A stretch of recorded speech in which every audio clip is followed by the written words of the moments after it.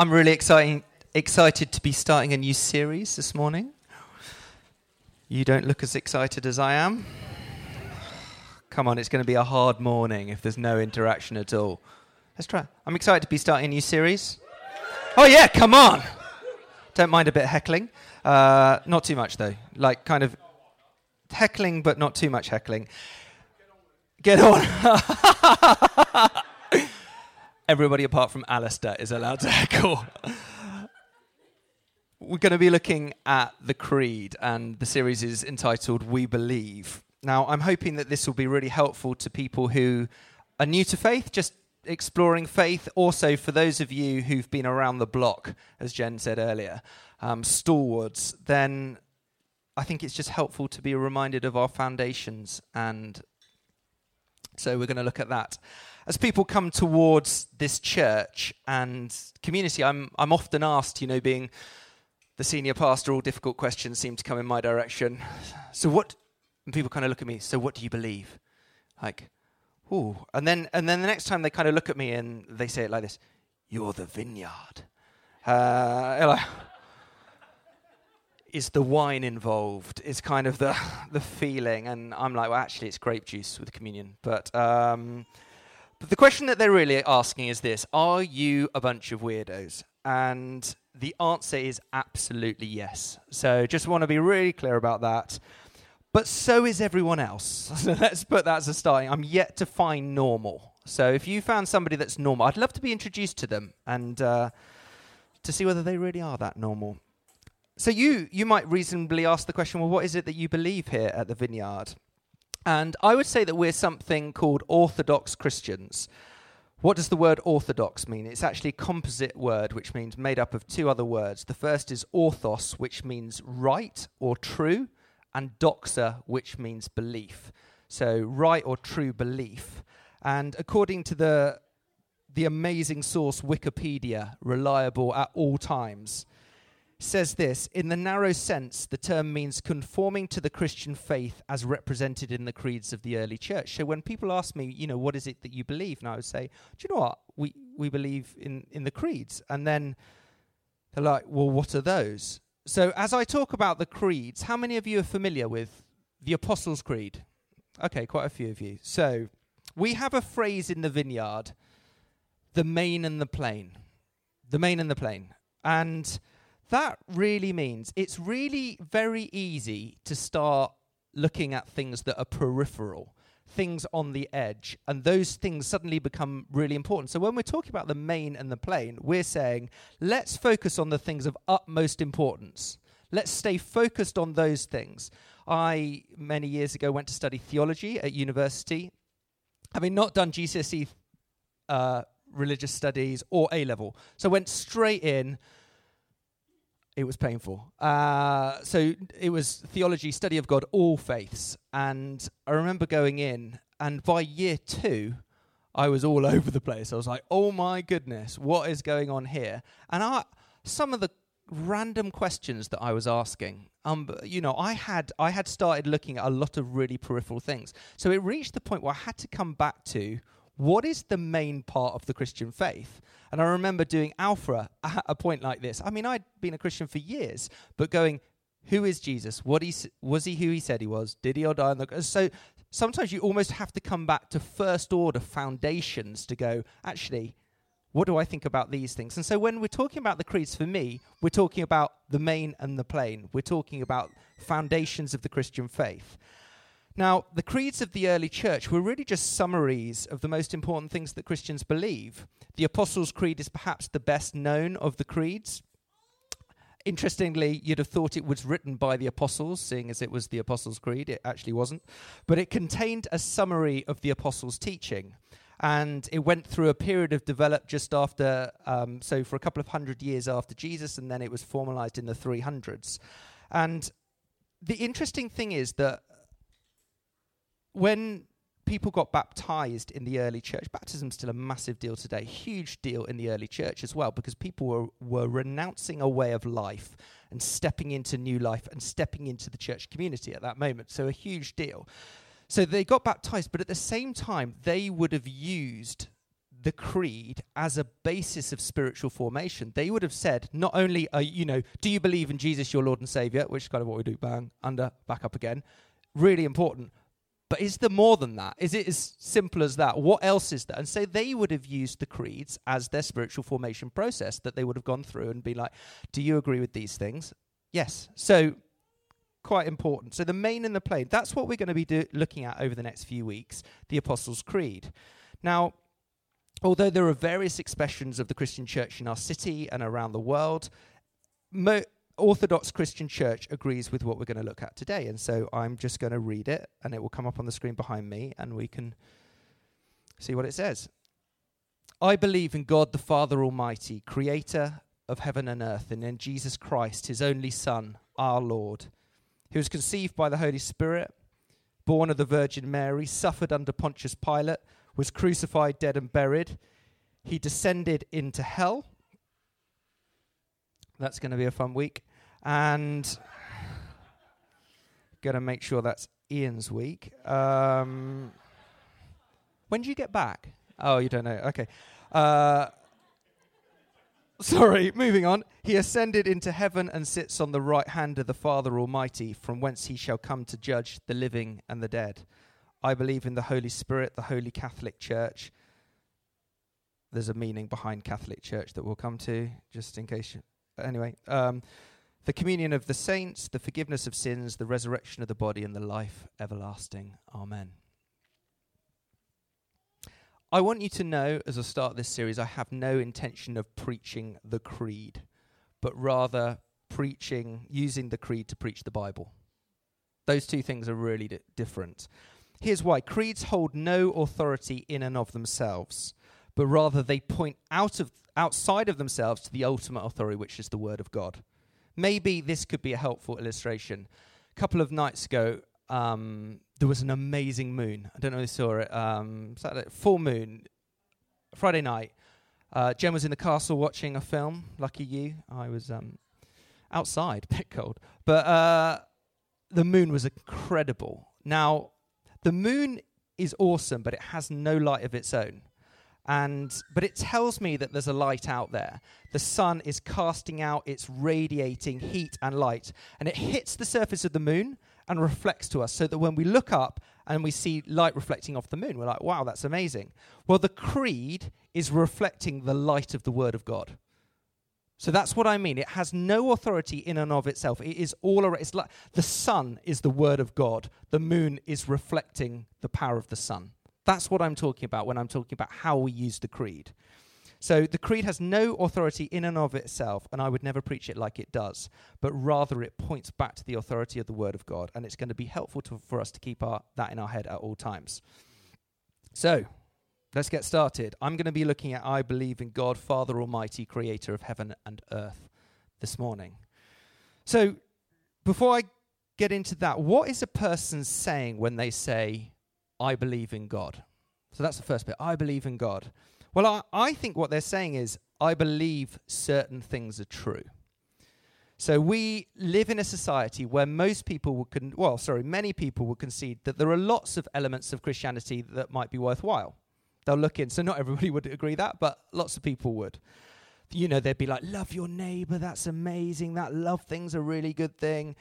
And people without faith often admit that the church and the Christian faith often helps people to be charitable. So they're grateful that people of faith are often people running soup runs and in prisons, in prison ministry, and lots of, that they take medical trips to dangerous parts of the world. They might concede that faith can make you kinder. It can help in breaking addictions. People might concede that the Christian faith helps in moments of real trial. For instance, when somebody dies, it's in those moments. What about when there's a national tragedy? When something awful happens, and actually in moments like that, there's a solidarity and people see, okay, that's where faith's really helpful. But what people without faith sometimes react against is the assertion that God is a real person who expects those who he's created to follow him. Can you see? They can look at it and be like, do you know what? As a set of morals, those kind of things, I get that. But that you're actually trying to follow God well, that's a different issue. It takes courage in many circles to say, do you know what? Not only is my Christian faith helpful, not only does it provide comfort and strength and community and a code of morals, but I believe that what I believe about God is true. We looked at this at the beginning of the year in the Truth series. Christians are saying, I believe that the declarations of faith in the Apostles' Creed, the declarations of faith made in the Bible are true descriptions of reality the way that it is. So when we're saying, I believe, and that's why I've entitled this series, We Believe, that there's a moment where we come as a group of people and we say, we believe this. This is what we stand for. This is what we stand on. This is the authority. So that's the first one. I believe means that I think certain things are true. And then I believe goes a step further than just saying things are true. I believe means that I trust. It's the secondary step. So when the creed says I believe in God, it means I have confidence in God. Faith is more than just some idea in our head. Christian faith involves our hearts as well. It involves our wholehearted response to him. So when we say, I believe in God, the Father Almighty, creator of heaven and earth, what we're saying is, I rest my whole weight upon this. The substance and hope of my life rests upon this. I've invested my present, my past, and my future into this. I trust this. It isn't just believing, it's actually trusting with my time, my energy, my relationships, my money. My life should look different because of the things that I'm saying. So when the Christian church says these words together, it can be really, really powerful. When we stand and recite the creed, we are rebelling in many ways against the narrative of our world. In that moment, we're saying, do you know what? My hope is not in myself. Starting point. I believe in God, the Father Almighty. You're right. For most people, I believe in myself. I believe that whatever I say is true. You know, it's like bang. In that moment, we're standing against what the narrative of our world would say is true, and we're standing together and saying, no, there's something bigger. I love that. I'm like, yes, this is foundational. We're saying, I don't need more. My hope is not in this life completely. It's not all here. There's more. There's more to life than this. That my hope is not in our political system. That's what we're saying. Thank the Lord.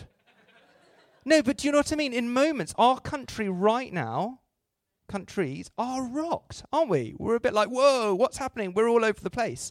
Many people, when this is all there is, that is massively shaking.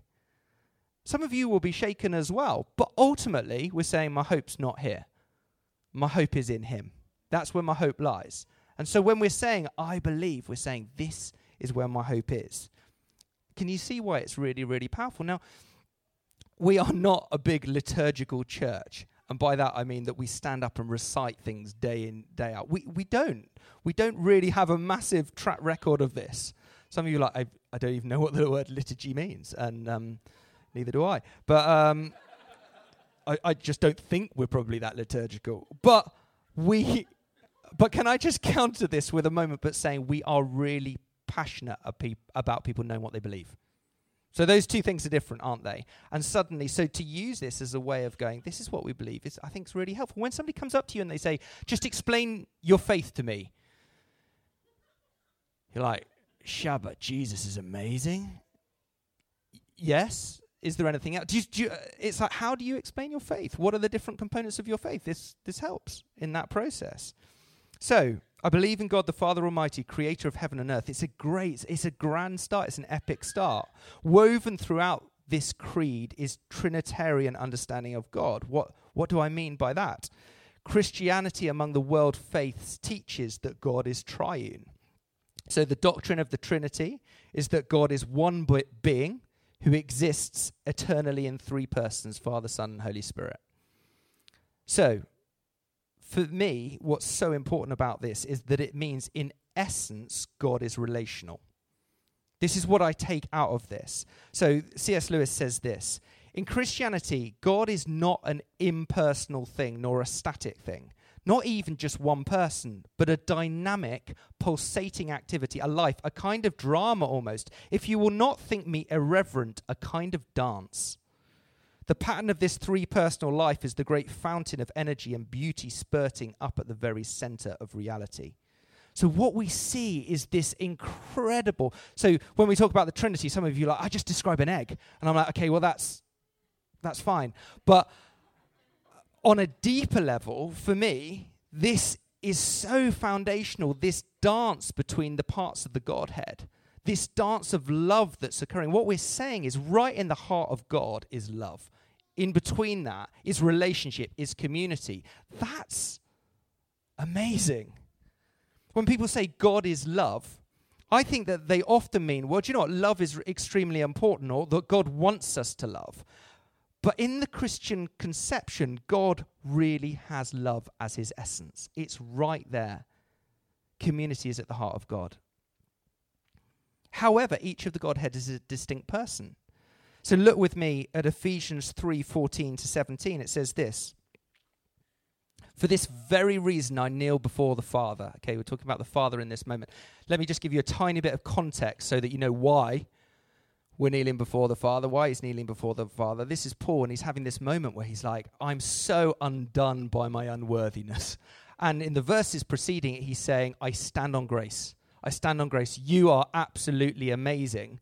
So if you take grace, therefore, for this reason I kneel before the Father. I come before the Father because I realize how incredible he is, from whom every family in heaven and on earth derives its name. He is the creator God.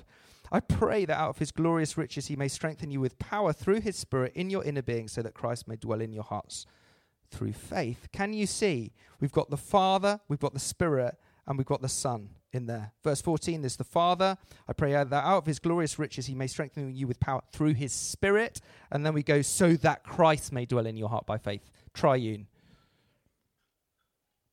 However, I'm going to concentrate in on the Father today. When we come to use the word Father, an incredible array of different emotions will go off in this room. So many different emotions come to the surface, and it's generally caused by our relationship with our fathers. So what I'm doing is that I'm acknowledging that when we're using the word Father, there's just emotion in the room. Some of us are fathers as well, which is also another layer of complexity. We are fathered and we are fathers. So some of the emotions that will come when we use this word Father are some good. So you might have words like security. You might have love, acceptance, strength, presence, warmth, friendship. Those are things that we might think about our earthly fathers. Others, however, other words will be incredibly painful. So, could be the word absence. You know, suddenly it's just like, he just wasn't there. He just wasn't around. It could be control. I just felt controlled. Disappointment, passivity, apathy, in some horrible moments, even abuse. So there are all of these kind of, what I'm just trying to say is when we use this word Father, so much can come up. There are many people who've been wounded by their fathers, and I would go as far as saying that there is a father wound in our culture. And what I mean by that is absence. That's what the father wound looks like. That's what it feels like. So when we use the word Father, many, many people can find it very hard to know God as Father. At best, what happens is they relate to Jesus. So what they do is their way into faith is through Jesus. They connect with Jesus. It's like, I get Jesus. But when you start talking about the word Father, they're like, whoa, I'm finding this really difficult. The problem is, if we don't understand this, we fail to enjoy what Jesus came to achieve, which is an eternal communion with our divine dad. So doesn't this just make complete sense? If you've been let down by your father, then there will be a lasting mistrust of fathers within your heart. If you then commit your life to Jesus, you'll find it easier to relate to the second person of the Trinity than the first person of the Trinity. You might always have a worry that if you entrust yourself to your heavenly Father, history will repeat itself and he will let you down as well.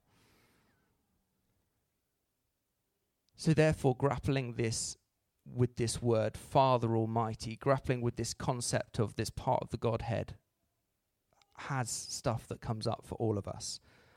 My hope today is I want to show you how good the Father is and what his true nature is like. So in the Lord's Prayer in Matthew 6, we see Jesus teaching us how to pray, and he begins it with, "Our Father in heaven." Many of you will be familiar with those words, "Our Father in heaven." Before anything else, Jesus encourages his apprentices, his disciples, his followers to address God as Heavenly Father. So with this brief opening address, Jesus opens up a whole new landscape. He opens up a whole new vista. And no longer is God just this remote deity figure of so many religions. You know, it's like this other that we're just scared of, the distant creator who demands submission. He is now the loving Father of Jesus of Nazareth, who invites us into his everlasting arms of love. It's like this, "Our Father in heaven." In these 4 words, these simple words, we have this majestic portrait painted. God is our Father. Some people struggle with that word. God is our dad. God is our daddy. God is our papa. You know, you can go through these different things and think, you know, and some of us will really recoil about different words that we use there and connect to one of those. In some cultures, the word father may come across as too formal. So Abba Father, may therefore best be translated as daddy. If a child falls over in the street in Israel and hurts their knee, he is likely to cry out one of 2 things: Abba, which means daddy, or Imma, which means mummy. So that's what we're talking about. When we're talking about this word Abba, we're talking about a very personal relationship, as does Imma. So the use of the word Abba in the opening statement of the Lord's Prayer is critical and indeed radical. So it would have I think the disciples themselves would have been absolutely shocked that Jesus used these words. When he was teaching them to pray, and he's like, "I want you to, Our Father in heaven," they would have been like, mind blown. It would have been so radical for them. First of all, they would have been shocked that Jesus chose to speak in Aramaic rather than Hebrew at the time. Aramaic was like the common language. So suddenly, generally, when you prayed, it would have been in Hebrew. It would have been a much more formal language. So suddenly Jesus was like, "No, I'm bringing this into the common day language. I'm saying Abba, Father." And the disciples would have been like, "Wow, that's big." Secondly, Jesus chose to use the Aramaic word Abba in addressing God. What Jesus was doing was distinctive and unusual. William Barclay once wrote, "Jesus is teaching his disciples that we come to God with the simple trust and confidence with which a little child comes to a father whom he knows and loves and trusts." Intimate, relational language. So you've got that. You've got the relational side of things. And then secondly, Abba points to an infinite Father. So Jesus qualifies the words Abba with in heaven.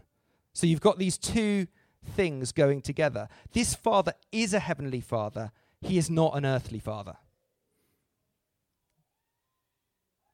We could use the word Father Almighty, you know, in heaven, or Father Almighty. It would be the same kind of thing, because earthly fathers fall so far short of their heavenly Father. That is so important. We are not to make this Father in the image of our fathers. He is far greater. He is in fact perfect. He is majestic. He is omnipotent. Our Father is the King of Kings, and the King of Kings is our Father.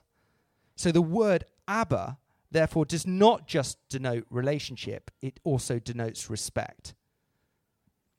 The Father that we come to in prayer is no imperfect earthbound dad.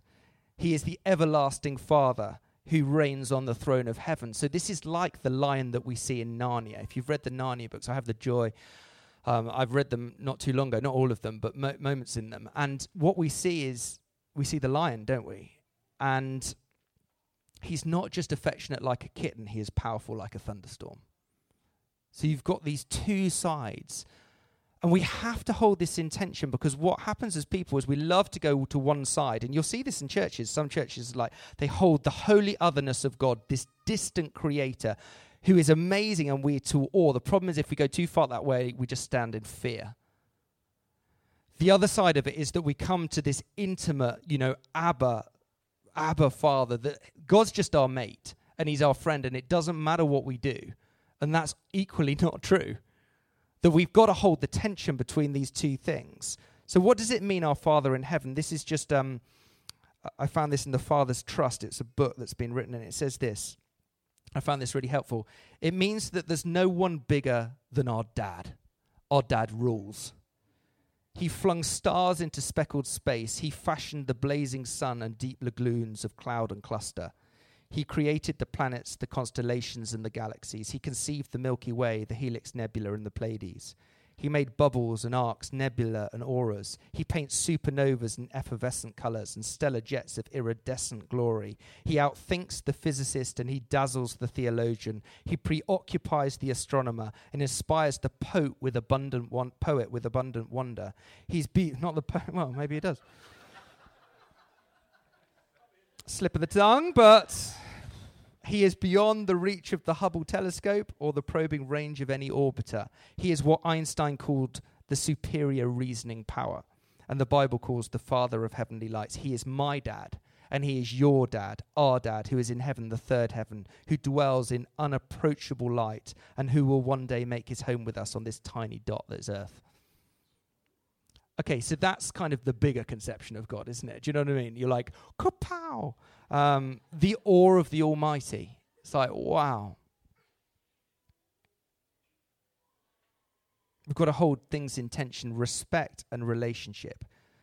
It's really important to keep this note of respect when talking about the Abba Father revelation. We're not to domesticate God into a sentimental dad figure, robbed of all of his royal glory.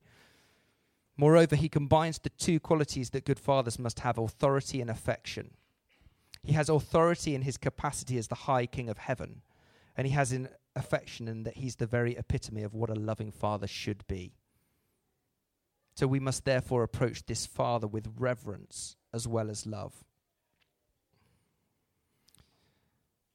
This is quite heady. I wanted to finish with something because we're to keep this tension between respect and relationship. I wanted to finish with this. What does it feel like to be in relationship with him? I'm moving from the head to the heart now. How do you know in your heart that you're right with the Father? So I guess the point that I'm making is many of us might connect. In our culture, generally people connect quite easily with the Son, with Jesus. But if we're only connecting with the Son and not the Spirit and the Father, then we are missing out on the fullness of what God has to us. I've called this the Father's embrace, this last section. What does it feel like to have a relationship with the Father? It's about the Father's embrace. And the phrase that I might use is also undone by grace. So perhaps the greatest story ever told is a parable that so many of you will be familiar with in Luke 15, which is the parable of the prodigal son. It is a parable probably that I have read more than any other parable in the whole of the scriptures, and it's probably the parable that undoes me more than any other parable. For those of you that aren't aware, and just as a reminder, you have this moment where a son comes towards his father, and he says to him, "Dad, I want my inheritance. Give me my share. I want to go away." And you can imagine in that moment how broken the father would have been. It's like, "Give me my money. I want to take it now." So the son goes off and he moves to the city. And as you can imagine, he takes all of this wealth in this moment and he lives. And it talks about in the parable that he had loose living, wild and reckless living. I mean, he lived life, properly lived life. And he would have gathered around him a whole group of people. And then one day the money runs out and he's kind of left. All of his friends will desert him in that moment. And he's just left just by himself. He's got nothing. He's run away from home. He's probably thought, well, I've put a moment between me and Dad. And so he's there and he's in the pigsties and he's cleaning out the pigs. And he has this moment of revelation where he goes, "Even my father's servants live better than this." And can you imagine the tension in his heart as he's sitting there going, "I'm going to have to get over my pride. I thought I would be fine and I thought it would be all right and I'm going to have to go back to my father." And so he makes this decision in this moment of revelation. He's like, "Do you know what? I'm going to suck up my pride and I'm going to go home." You can read this parable on so many levels, can't you? Because there's the moment where we come to faith. This can be used as a salvation moment, which is, I have been away, I have lived without God, and then there's this turning to go home. I also think that this parable can be used in every day. is that moment where we turn away from the Lord and he's like, come home. And so what we see is this beautiful picture of the Father who has been waiting. He hasn't held this against his son. He's been waiting for his son to come home. So he sees his son from afar away and he looks and it's like, my son is coming. No pride, runs towards his son. And then and the way that I picture it is this embrace, the Father's embrace, that the Father comes towards the Son. There are no words. Interestingly, it's not, oh, you've done this. It's just this embrace where the Father's like, you're home. You can imagine the Son nestling into the Father, and you can imagine, and it talks about, and then the Father kisses the Son. And what it talks about in the tense that it's written is that we often go, and there's probably this one moment of kissing. No, I imagine it's like this, his son is home and he kisses again and again and again his son. And do you know what? For me, it reminds me, as an earthly father on a far less level, I have these moments where I come home from work and I put my key in the door and I open the door and I hear this, Daddy! Now, my eldest daughter's just moving out of that zone, and she's probably not quite as bothered as she was. Sad. My younger two, the race is on for Dad. And I'm standing at the door, Daddy! Wherever they are, they will leap at me. If they're halfway up the stairs, they will just jump at me. And you have this moment where they come towards you, for however long it lasts, and you have this moment where you embrace them. There's the Father's embrace, and I get to stand there and I get to kiss their head over and over again. If me as an earthly father feels like that, imagine what our heavenly Father, who is perfect and all-seeing and all-knowing, what he does when we come back into the Father's embrace. The picture that I want to give you and I want to leave you with is that is always available to us. For some of us, we have not understood, and it is a journey, it is a real journey with fathering. In the same way it is with Jesus, there's a journey on, but I'm saying that the arms of your heavenly Father, the Father Almighty, are open towards his children, that we are his children who can be fully embraced by the Father. That's the picture of what it feels like to be embraced by the heavenly Father. That's what's on offer. And that's what he invites us into. And I think that is the most beautiful picture. And therefore, we never get away from that parable. That we come back and we're like, this is what grace looks like. This is what it looks like to have the most awesome Father. And I'm excited to grow in relationship with my Father, my heavenly Father. And I want that for all of us. I want us not just to have a relationship with the Son. I want us to know the Father. Because he is good, and that's what it feels like. So why don't we stand?